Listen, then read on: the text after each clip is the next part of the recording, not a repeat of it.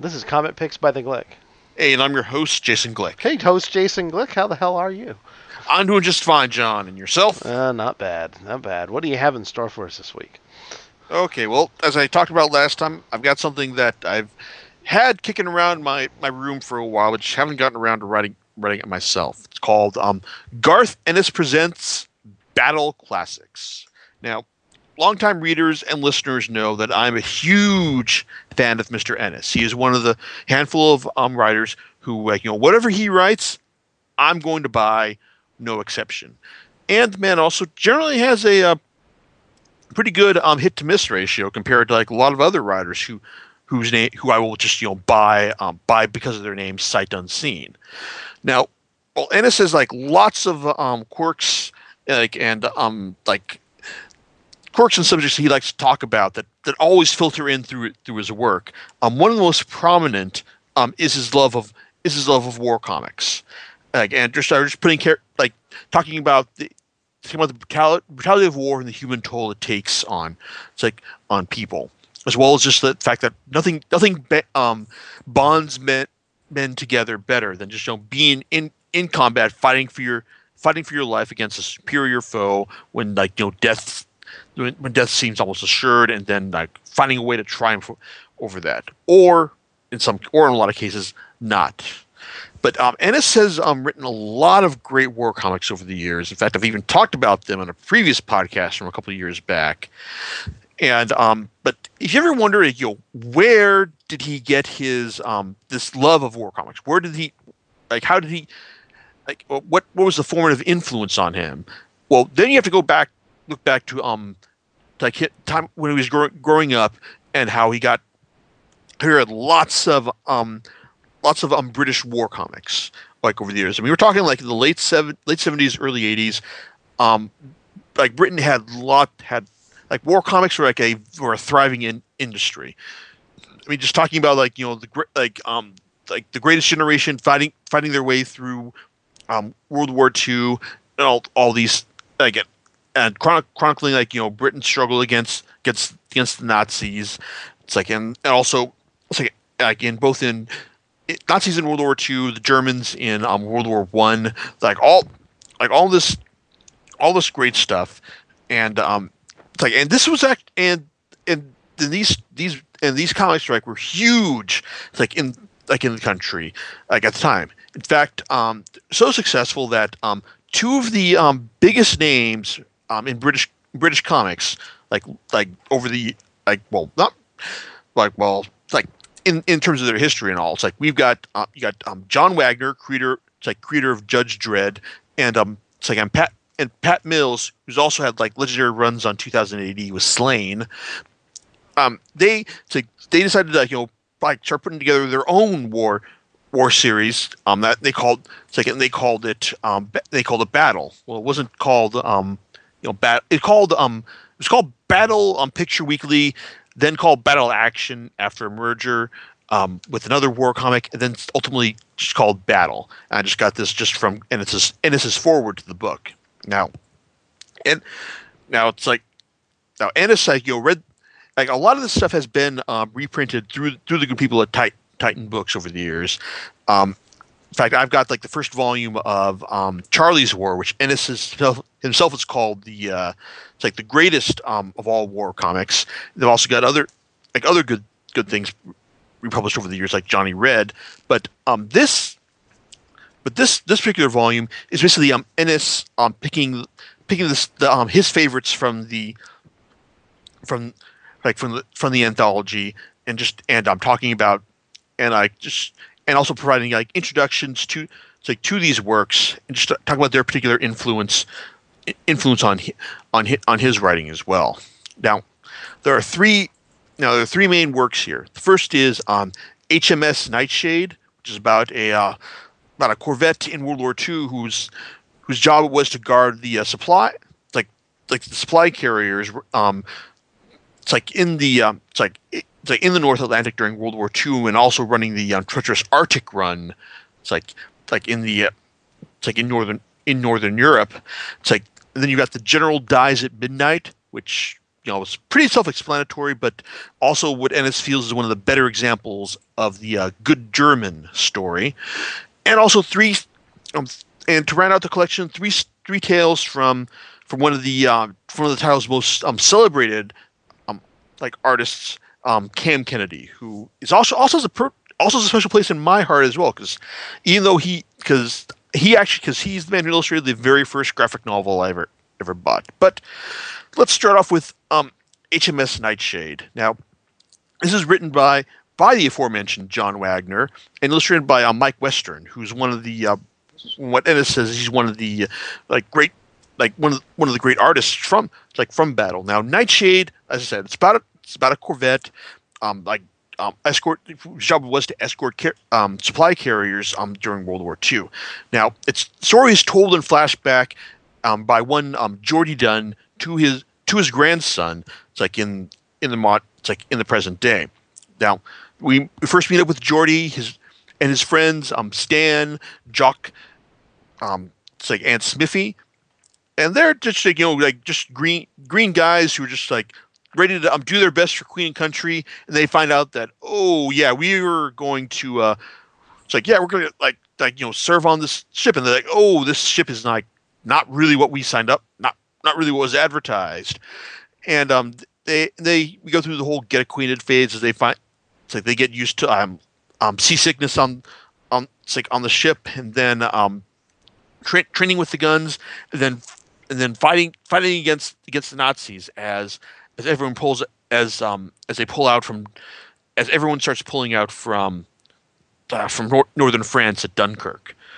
So if you've read any of Ennis's war comics, you can really see he's really that a lot of what Wagner and Western did here. He's really internalized a lot of the rhythms of dialogue and the characters themselves.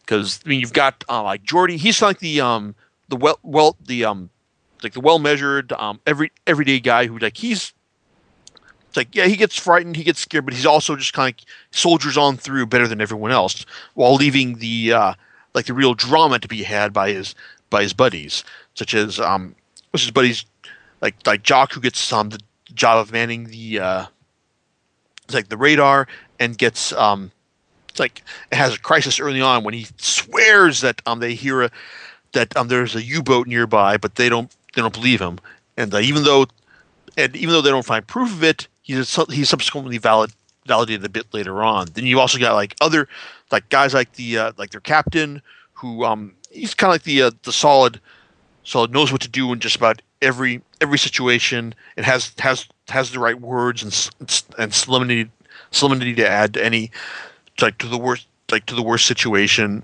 And you've also got eccentrics like Crusher, who's always going on about his unusual muscle development, and he gets he's nicknamed Crusher because he gets the job of smashing roaches when they go to the more hospitable climates of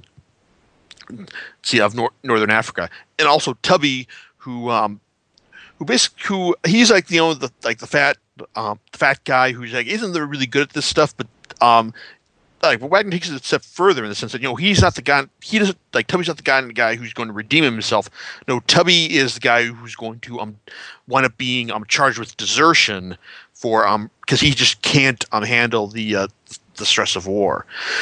Wagner overall does a good job of showing of portraying these characters as normal guys. It's in an extraordinary situation, and then just trying to find a way to soldier on through, just fight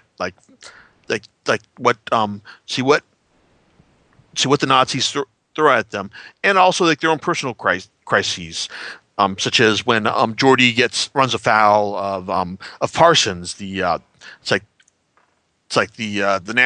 nasty bully of the ship, and how he has to eventually deal with them. You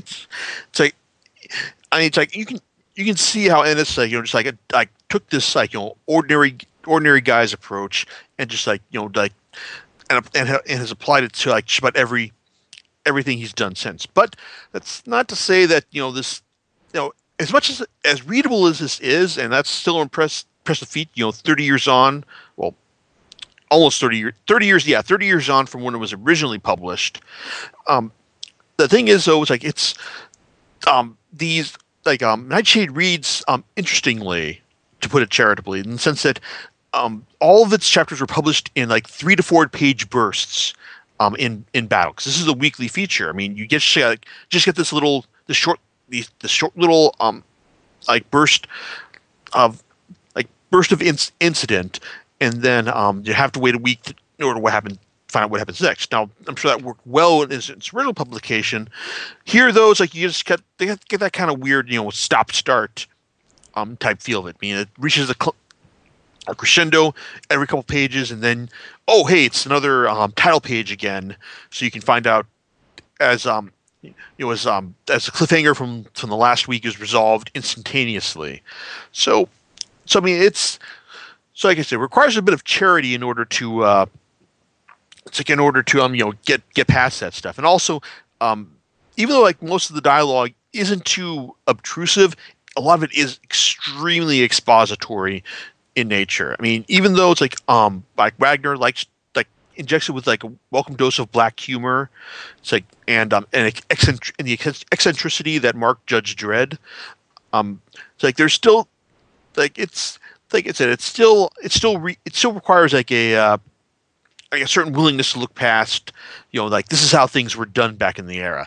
In fact, like this whole style is like kind of what gave rise to like Ennis's own like Adventures in the Rifle Brigade, where he basically, which is just a working parody of all the war comics that he's read. In fact, reading HMS Nightshade, as much as I did like it, I could also see where Adventures in the Rifle Brigade like comes from, just from the general like character tropes and situations that are shown here. I mean, but overall though, it's like it's still a fascinating read for the for its look at it's relatively realistic look at the war. I mean, like no punches are pulled, people do die.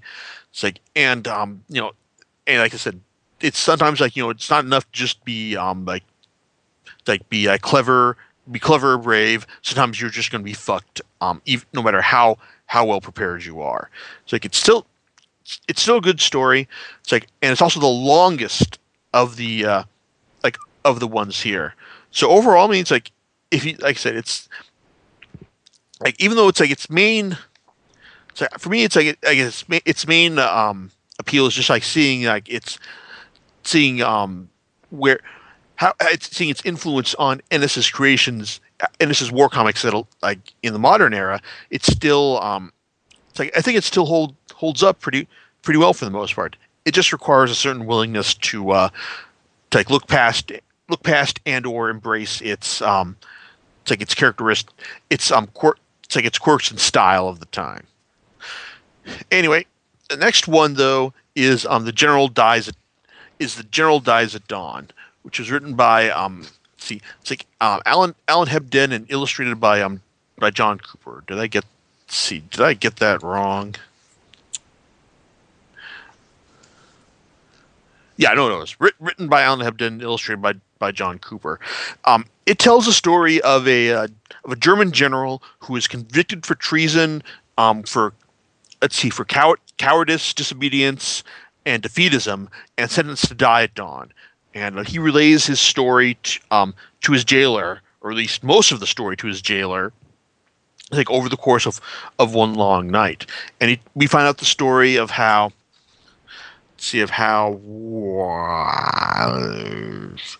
Otto von Margin, like head of, it's like the general of a German panzer squadron, and known as the Wolf of Kiev, and also one of the most decorated of German commanders. It's like, how did he wind up in this situation? Now the story starts off with him on the wrong end of experience, just being a new officer, and I'm finding out just like how bad things can get when when you don't have any experience to fall back on. He winds up hooking up with another like German military man, like Feldweber Corder, and he winds up and Corder winds up providing the salt of the earth, like, hey, these are the like the man of the it's like the man of the German army. This is what we're like, and he winds up bouncing that with von Margin quite well over the story. Still, though, I mean, the story is still paced a lot much like Nightshade, in the sense that it's told in like four page installments. So we get like story, like one major story of von Margin's career, from his like initial turning of the tide in the Polish front to being stationed in Norway, and the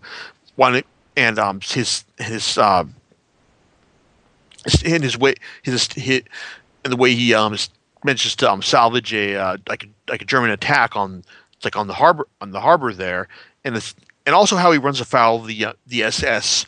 It's like on his way up. Now, Ennis provides like some really interesting commentary, like at the beginning of this, like in the front of the story, talking about the whole concept of the good German story.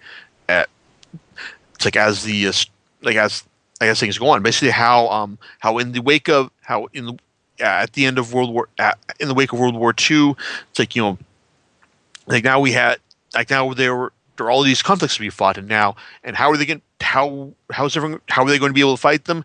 By rearming the German people who had fought against them, like, not even a decade prior. So you had these stories about the good Germans coming in. It's like coming into the magazine and just showing how the German, it's like how these German officers were like, the good German stereotype is that, hey, like they were fighting for the fatherland but not for Hitler. It's like they were just like, trying to like trying to do the right thing, like against a regime that was rotten to the core. And as Ennis points out, that whenever the evidence of the Holocaust is discovered, it comes as a great surprise to all involved. So on one hand, there's a certain amount of cynicism, like you can tell that Ennis is really cynical about the genre for the most part, but he generally feels that The General Dies at Dawn is a superior example of the format. I'm not quite inclined to agree. While I felt that Nightshade was did manage to overcome its quirks of the time and of the format. The General Dies at Dawn does kind of have it has a formula that it adheres to, that just kind of like does feel kind of repetitive after a certain point. I mean, just the fact that how things are. It quickly gets into a rhythm of von Margin, finding some clever way to save the day, and then running afoul of the SS, and finding some way to save the day. Jeez, what am I trying to say here? I mean, von Margin is certainly a clever guy, but he's but like these stories kind of get repetitious after a while. And then, I mean, there's also that ticking clock where that, hey, it's like, how's he going to survive things, and what's going to happen, especially when the Americans start creeping up on his jail cell towards the end of the story. I will admit the end, they do mention that I draw a decent amount of suspense for the end, and it's cool seeing von Margin employ his strategies over the course of the war. But the story still feels like kind of formulaic for the most part. It's like, and while it's not bad, it's certainly not as involving as Nightshade. The story the story itself just doesn't have the same level of craft that Wagner and Western brought to their work. So, like, not necessarily a bad thing, but it's concentration is being that one thing where where it's like whereas like Ennis is going about something that he really liked, that really struck a chord to him, and it's whenever you talk about something that's like you feel is really passionate and other people are just not getting it, that's kind of the feeling I get here. Of course, then again, like you didn't write Preacher, Hitman, Punisher. It's like in The Boys, so hey, it's like hey, I'm willing to indulge Ennis here. And then we get to the last part of the volume, which are three shorts by Cam Kennedy, illustrated by him, not written by him. Now, Ennis talks about how Kennedy basically rose to fame in this magazine by offering a very realistic and compelling style that stood above all others. It's like one that just really that really grabs you for the most part, and also the fact that Kennedy himself is also one of the greats of British comics, who was also, as Ennis puts it, illustrated enough Judge Dredd classics to qualify for the Judges Hall of Heroes.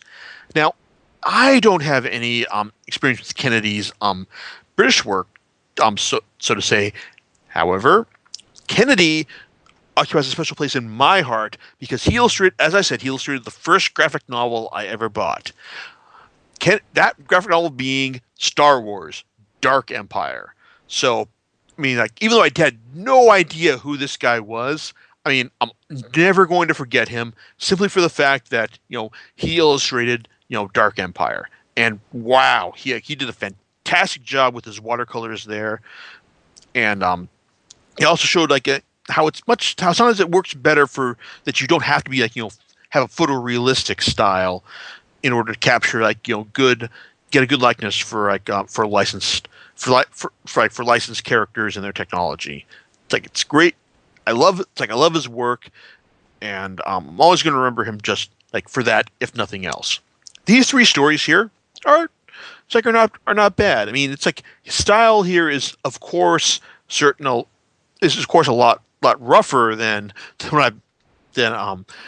his work in Star Wars, because we're talking about it's kind of like almost 12 years later, but he does offer a good amount of grit. So let's say a good amount of grit, detail, and cinematic style to these stories. I mean, the first one, Clash by Night. It's kind of and it's kind of called these for the most part.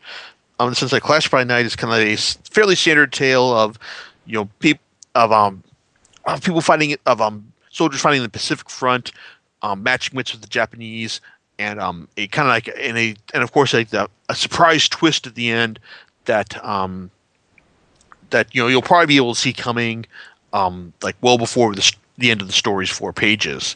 The next one, Hot Wheels, is basically about these two soldiers who are basically in charge of running supplies to the front in the European theater, and these two guys have a nice rapport together, and a nice and a certain ability to think on their feet when things get tough. And it says that the story reads like a pilot for a longer series, and that he was disappointed that they didn't that they didn't get that the full on series didn't materialize. I gotta admit, I'm right after reading it, I was kind of disappointed too, because even though it's only 4 pages, it's nice. It's really a nice setup for a longer story. In fact, I'm kind of surprised that Ennis hasn't tried to do something with akin to the story told here in his war comics as well. The last story is what Ennis calls one of the greatest pieces of war fiction ever written, Private Loser. Now, this is a story about essentially like a private who's also certainly a bit of a loser, but who's wounded in action in the Pacific Theater, and eventually he's left behind by his crew because he's slowing them down, and his commander can't say, we can't risk have you risking our lives as well. So this is just another chapter in the guy's long life of disappointments, and second put downs, and so he just completely loses it as he's like digs his grave and just traps for his Japanese pursuers. And in fact, he gives a great fight to them, but at the same time, like he's on completely over the edge. I can I can see what Ennis is getting at here. I don't think it's quite one of the greatest pieces of like war fiction put to page, but like I say, I can at least understand why Ennis feels this way. But there you go. And in fact, Ennis also closes things out in his afterword by saying that he's basically he feels kind of bad simply by the fact that he's wondering hey, why do I have to put my name saying I'm presenting these stories even though I had nothing to do with them. Well, as he points out that hey, that there were like promotional considerations that he had to consider, and just he fixed his name as kind of whatever gets the job done in order to get these stories back into print, that kind of business. And to be honest, yeah, it's like that's Garth. That was the right thing to do because, I mean, it's like to be honest, my interest in war comics really only extends as far as Ennis's does because he's shown me the potential of the genre, and it's like, and this one right here, it's like I said, I find it fascinating as it shows that like it's like some of the key influences on his on his comics as well. So it's cool to read these and see, okay, this is how we get to stories like Archangel and Nightingale in his war stories, for lack of a better term. But to be honest, like after reading this, like I said, not everything is perfect, but I would honestly be up to reading another Garth Ennis Presents Battle Classics Volume 2, like if we were to get to it at some point. So, but hey, I'm sure Ennis also said he appreciated the chance to get some of his favorite stories back into print after 30 odd years out of it. So on one hand, hey, if you like Ennis's war stories and you're wondering, where did he it's like why does he keep writing them? Battle Classics is your answer right here. So, John, it's like, any particular thoughts on these ramblings? War stories would probably be a good thing then. Eat your vegetables, kids.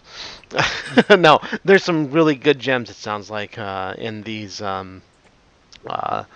tales, actually. So.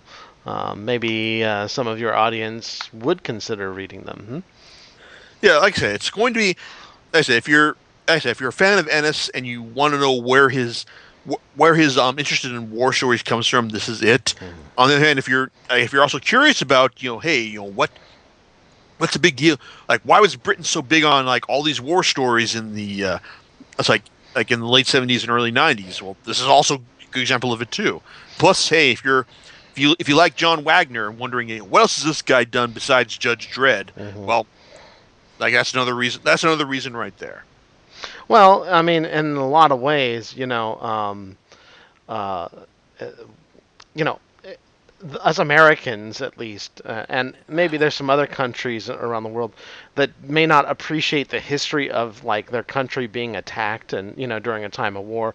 There's a lot of people that are from Britain that actually do have that. It's like, hey, yes. Grandpa fought in the war. They all had to go to air raid. So it's a bigger impression upon the British mind or any other country that has experienced war directly on their own soil. So this is a reason why that there's a lot of these stories in British, not just in British literature, but in the whole. Yeah, that's actually a really good point, and that's why.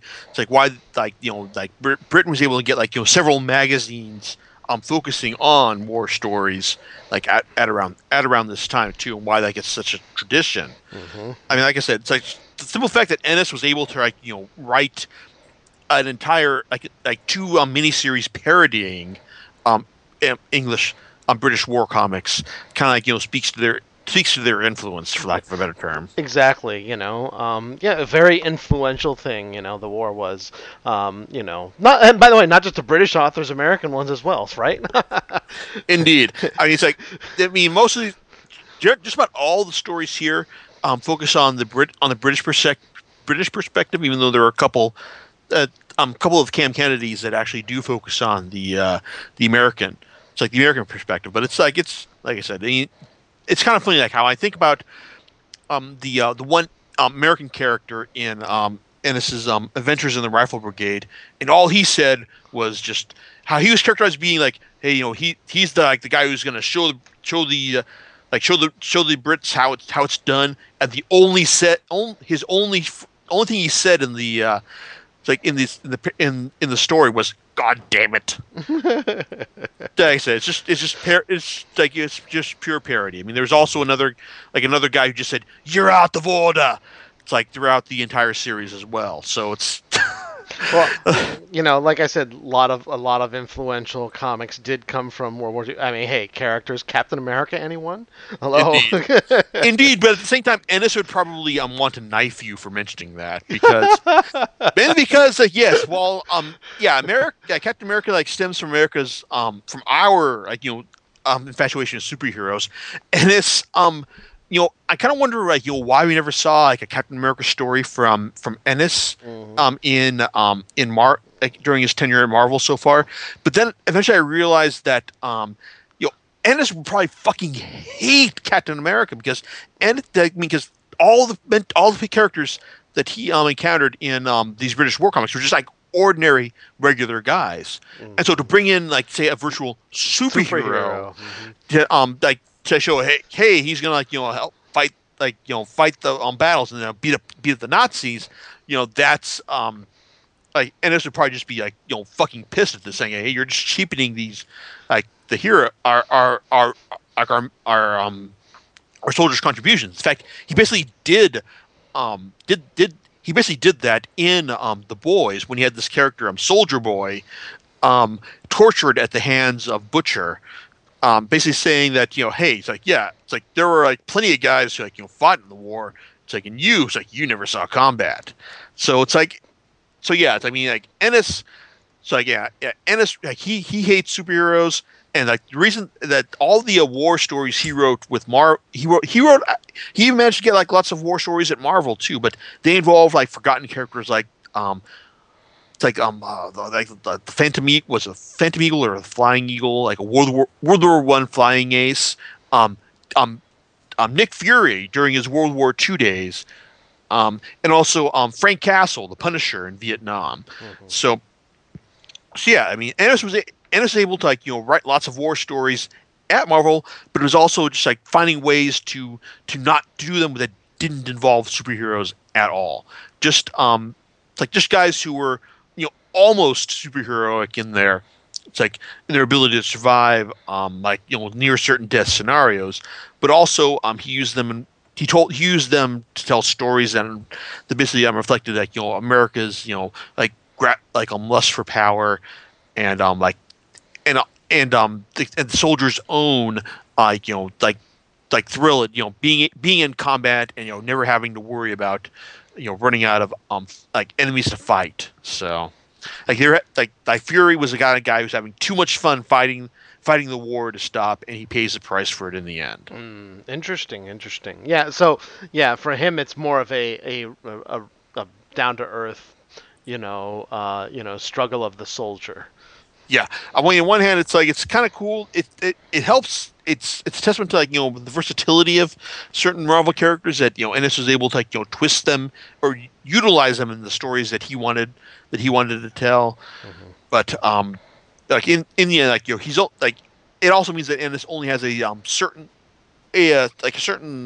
range within Marvel, which basically shows you why he hasn't written any other characters besides he hasn't written a whole lot of characters beyond Punisher and Fury and any other any of the other stuff he's done with them has basically been here's a superhero, laugh at him at how stupid he is. Mm-hmm. In fact, In fact, I've heard that Ennis is prepping another Punisher-related work for the future, but that has yet to be announced. So maybe once Comic Con rolls around, we hear about it. Or hey, if he doesn't, I'm cool with Ennis just not being just focusing on more creator-owned stuff, like his War Stories Battlefield stuff at Dynamite, or his Red Team miniseries, which Amazon just tells me is going to be arriving to me on Tuesday, which will be the day before you listen to this, because it's Monday, and it's supposed to arrive at me tomorrow, but you'll be listening to this on Wednesday, so I'm getting confused now, so I'll stop talking. Yes, because we don't like those time travel stories, It's like, at least when it comes to delivering your package here and talking Snake, about it. the time paradox. Pretty much. So with that, we'll talk to you later on Comic Picks by the Click. And is there any thing that you're going to talk about next time? I've got something. I got two things I may want to talk about, assuming I don't get around to writing them up. However, I'm going to go to WonderCon in Anaheim on Saturday, so I'm going to be buying a fuck ton of stuff there. So maybe I'll pull up something. Maybe I won't. Maybe you'll find a gem, huh? Indeed. All right, and until we talk to you again, have a good evening. All right, laters, everyone. Bye.